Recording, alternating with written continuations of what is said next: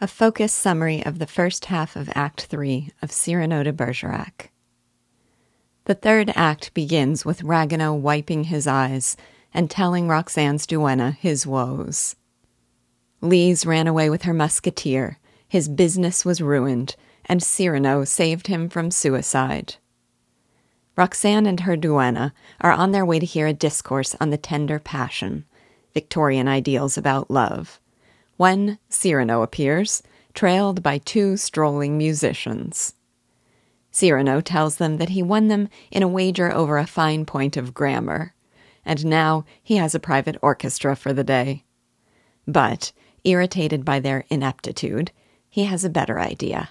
He tells them to play for Montfleury, out of tune, and endlessly.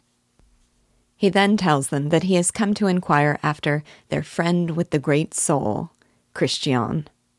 Roxane gushes that he is beautiful and brilliant, and she loves him.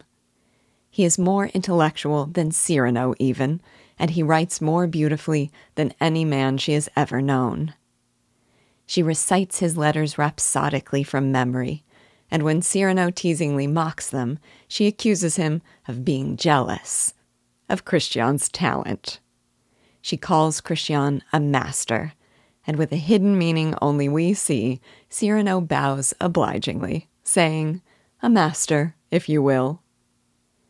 The duenna then warns Roxane that De Guiche is coming, and she tells Cyrano to hide, lest De Guiche learn her secret. De Guiche has come to tell her that he has been ordered to the front in the besieging of Arras.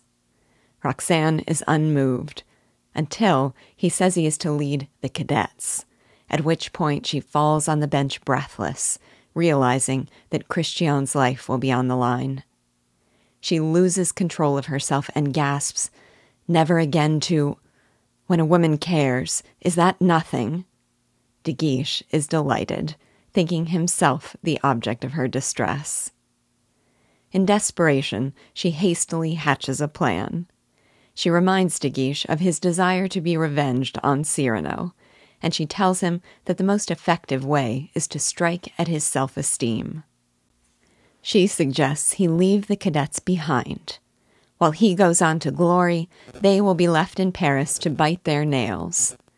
De Guiche is now overjoyed, seeing in this a sign of love. Her response, that perhaps it is the truth, or at least a half-truth. De Guiche resolves to withhold the order for the cadets, and given hope by Roxane's little game, he tells her to meet for a secret rendezvous at the convent.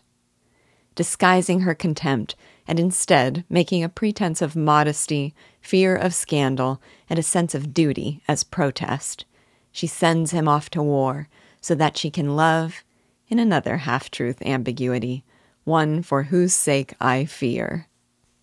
Returning to Cyrano, Roxane says that if Christian comes, he must ask him to wait. Cyrano then asks what is to be the theme of her conversation with Christian, and, swearing him to secrecy, she says that she will tell him to improvise, to speak of love in his own words. He thanks her, and she goes off. Christian then enters.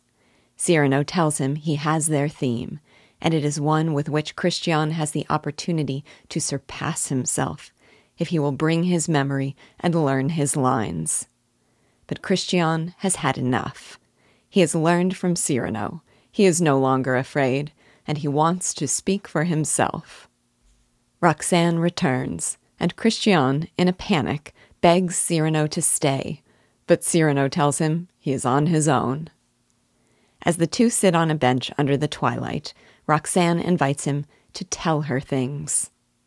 On his own, Christian can summon nothing more poetic than, "I love you," or, when pressed for more, "I love you so," or, when Roxane pleads with him to say what he really feels, "Your throat, if only I might kiss it."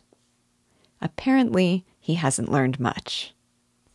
Christian admits he has grown absurd, and Roxane tells him it displeases her as much as if he had grown ugly. She goes inside with Christian trailing her, and she shuts the door in his face. Cyrano enters and mockingly proclaims him a great success. Christian tells Cyrano he cannot live unless Roxane loves him now, in this moment, and Cyrano, seeing the light in her window, is inspired with an idea. Christian will stand before her balcony while Cyrano stands beneath it, whispering to him the words he is to say. Cyrano throws gravel at her window, and she emerges, but when she sees it is Christian calling, she tells him to go away. But even his first words, or rather, Cyrano's, transfix her, and she lingers to hear more.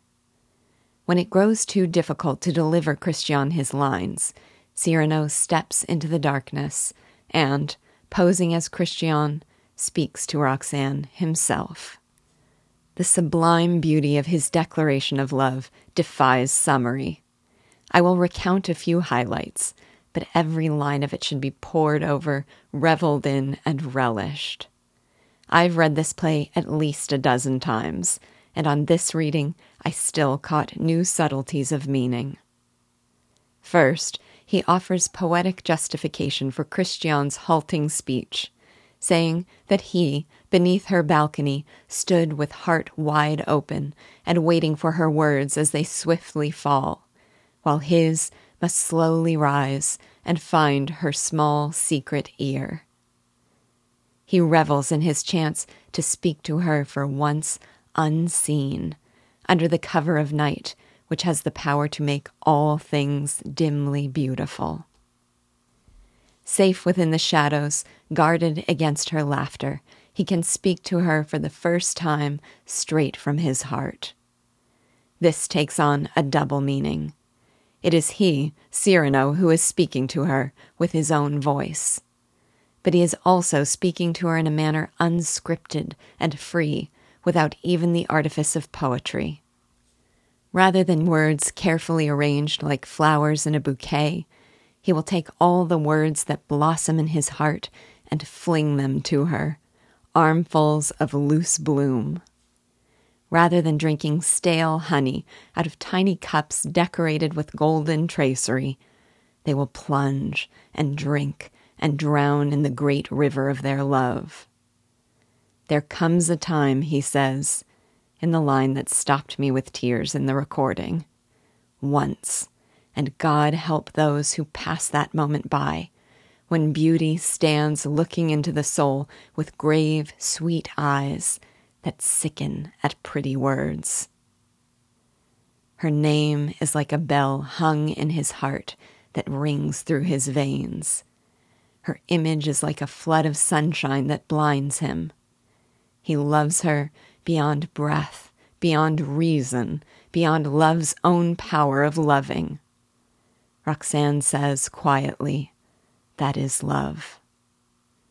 But, he says, love seeketh not his own.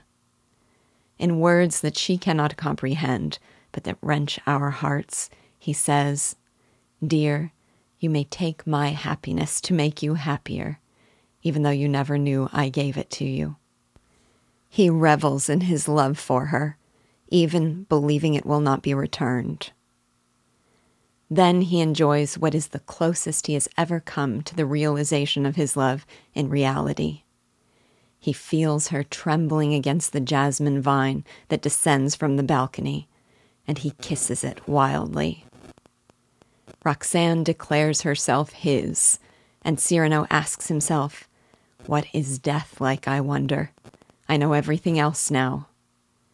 But he asks for one thing more, at which point Christian bursts from beneath the balcony, seizing his place again, and exclaims, one kiss!